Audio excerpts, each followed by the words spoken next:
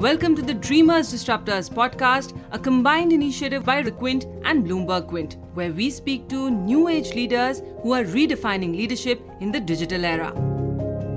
Today, we have with us Tarun Katyal, the man responsible for steering the Z Group into India's OTT market.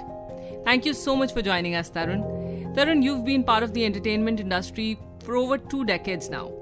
If I were to ask you to define your leadership style in 3 words, what would they be?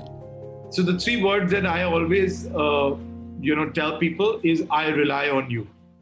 If you can trust people, if you believe in people, and if you can rely on them, then you're the safest in a place where you are.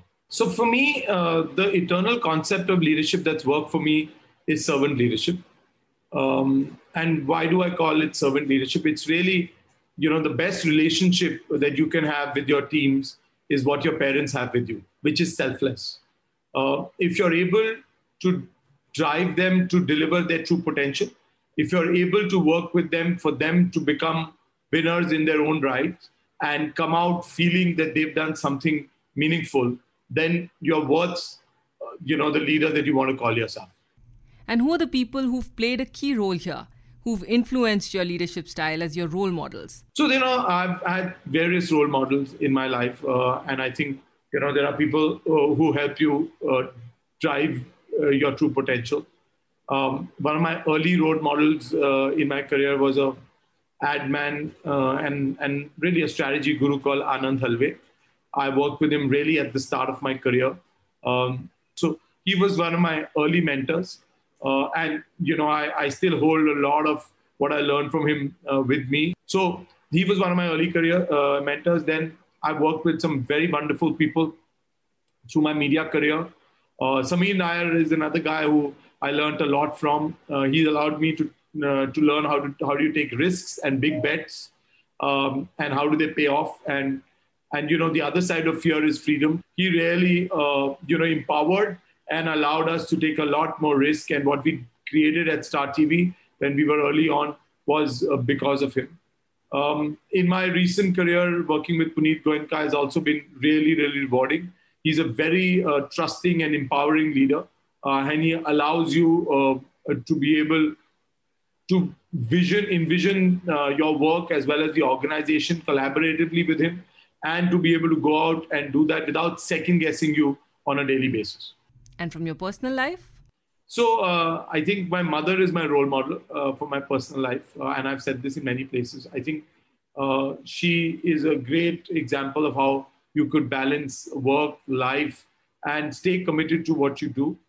She's really the role model of being selfless not only to us, but she was like an educationist, selfless to all the children that she taught for so many years. Wow. Okay, tell us about your journey so far, your professional journey.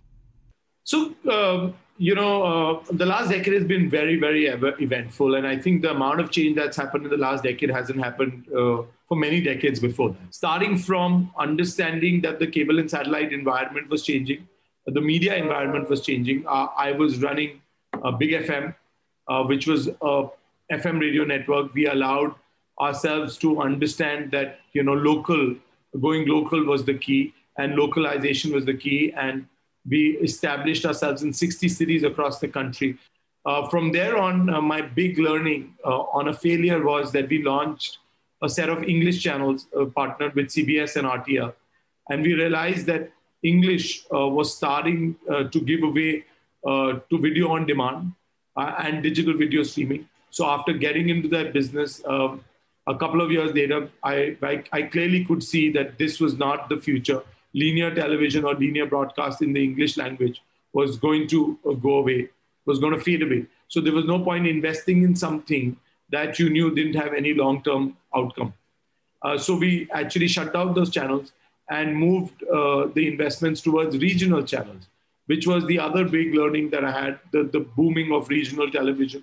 And we launched Bhojpuri as well as an FTA challenge targeted towards UP, MP, Bihar. And those became really successful, which is the one we sold to Z, which I moved to Z through an acqui-hire, wherein I came into digital video streaming. We started the digital video streaming platform with three very inherent qualities. One was making sure that we were in vernacular languages, 12 vernacular languages, because we knew that the next billion users were coming, and the disruption of 4G, the data availability, and then that being used for digital video in their own language was going to happen. And that really paid us off well. The other big disruption was video on various devices. So right from a feature phone, a iOS Geo feature phone, right on the other end to 4K, 8K devices and television devices. We made sure that we were present on all. And the era of connected devices is today very, very real. Triangulated that with broadband, triangulated that with the entry-level smart TVs that are under $100 now. The entire smart TV and the digital video streaming is now moving from mobile handsets to connected devices and smart TVs. So a lot of disruption, a lot of changes in the ecosystem. And I think the consumption of video is going to go between short form, long form, UGC, mobile, TV, into gaming and PlayStations through really becoming immersive over a period of time. What were some of the key learnings as you moved from television to OTT? I think, when we started making premium content at Zee, we didn't make the big leap between TV content and digital content. And in the first few months itself, we realized that that content will not work because the kind of content, premium content that the users wanted was visually going to be very starkly different. The genres they wanted were going to be very, very starkly different. And so we pivoted very quickly into making shows like Rangbaz and Final Call, which were larger than life, but were also real, relevant, resonant, and not very over dramatic and told like the way TV was being told. Right. So how does a leader like you deal with such failures? Awareness, accountability, and change. First, we've got to build awareness that there is something wrong, accept that there's something wrong, and we've got to fix it. Then take accountability and self-accountability. I believe in APR, absolute personal responsibility. You take responsibility rather than, shoving it all over the place. Take accountability, take responsibility that we have something broken and we need to fix it. And then drive change. Very important in driving change collaboratively, driving change from the front, and driving change with a sense of ownership. Driving change with a sense of ownership. Very well. All right, let's talk about the year that's gone by, 2020. Viewership for most OTT platforms grew massively during the lockdown. But most of the work was being done remotely from home. How did this pan out for you guys? I think COVID has been tough for everybody, but it has also been opportune for some industry. And I think we've been fortunate to be in that bucket. What we've been able to see is that digital video streaming came of age. Like I told you, triangulated with broadband, and broadband proliferation has become much more than it ever was.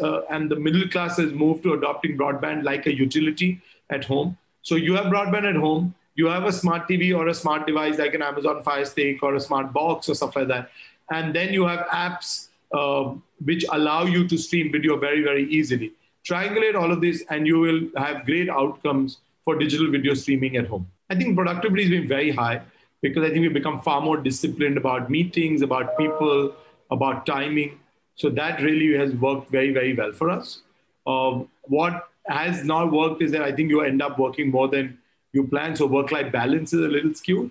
But I think people have come together, they stayed safe, but they've also collaborated to grow. Does it impact the work-life balance? It is tough. We've tried to all now switch off by 8 o'clock at least and make sure that weekends are switched off and make sure that we create a balance of life and time and work as much and as far as possible. Do you think work from home is here to stay? I think there'll be two parts of this work. One will be where you need to be on the ground. So production, shooting, making content, that cannot be work from home ever. That part of the last mile has to be on the ground. And that continues to be on the ground. We've got to just make sure that it has the enough amount of safety and precaution built into it. So that's really good. Strategic work can be done from home. Collaborative work can be done from home. And that continues to be from home. Okay. Moving beyond work, tell us about your hobbies. So I think meditation allows you to center yourself, stay in the present, be able to focus your energies around what is today rather than trying to live in the present live in the past or the future. It allows you to be introspective. It allows you to be able to be empathetic. So I spend at least an hour every day making sure that I invest into meditating and centering myself. So I think, I like to read, and I read all sorts of things. But I think reading gives you lots more ideas. It liberates you. The other thing that I like particularly is to be able to teach. So I either teach in colleges or create curriculum with colleges in being able to transform people's thinkings and lives. And I commit myself some amount of time to that all the time. Wonderful. Before we let you go, let's hear 3 tips for the next generation of dreamers, disruptors. I think be able to stay introspective, stay high on integrity, and let the water find its own course. Very well. Thank you so much, Tarun, for being a part of this series. It was a pleasure to have you.